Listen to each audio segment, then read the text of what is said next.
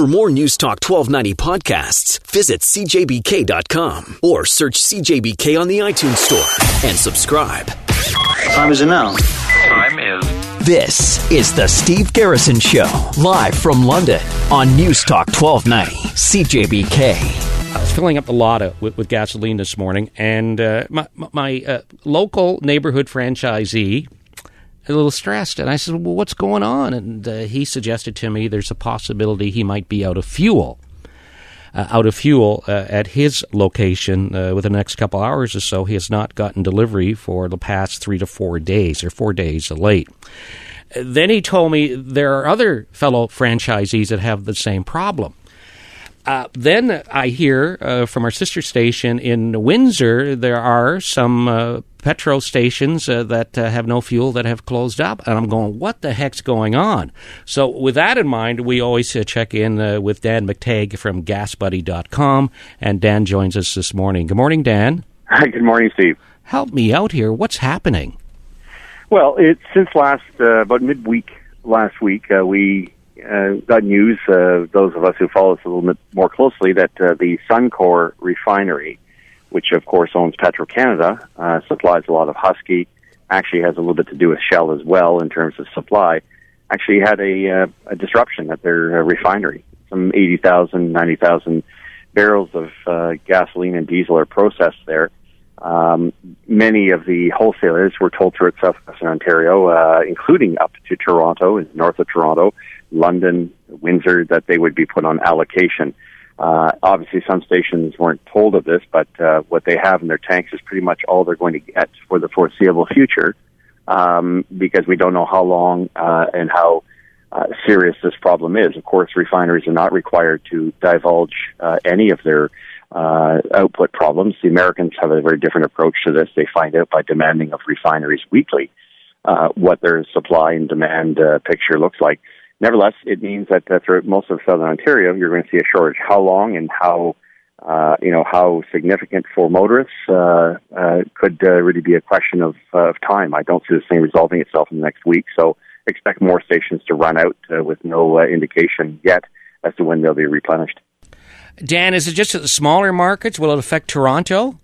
It's already affected Toronto. I did an interview on your sister station, CTV, last evening, that pointed out that it was only the stations that had, larger in-ground tanks, 150,000, 200,000, that were still with gasoline as far as Petro-Can was concerned. All the smaller ones that had 60, 50, 70,000 liters were out, and especially if they didn't receive a delivery last week before, of course, the long weekend. The lower prices that you're seeing in London, mostly the response to Costco's below-cost selling that you're seeing, is also, adding to the demand picture, and even St. Thomas and regions around there seeing lower than usual prices. So that really has a lot to do with, it's a great thing as long as we have enough to produce for ourselves, but we run a very, very tight ship here. Fewer and fewer refineries. When one has a problem, we all have a problem. Dan McTeague from GasBuddy.com with us here on News Talk at 1290. If you're just tuning in, we're talking about a gas shortage.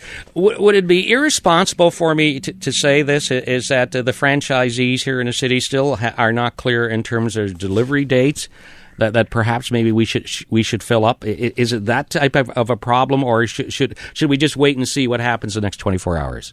I think it's going to get worse in the next 24 hours. I think it's going to get worse through the weekend. I don't think any of the franchisees, any of the station operators have any idea when this thing is going to resolve itself. I spoke to two of them yesterday, one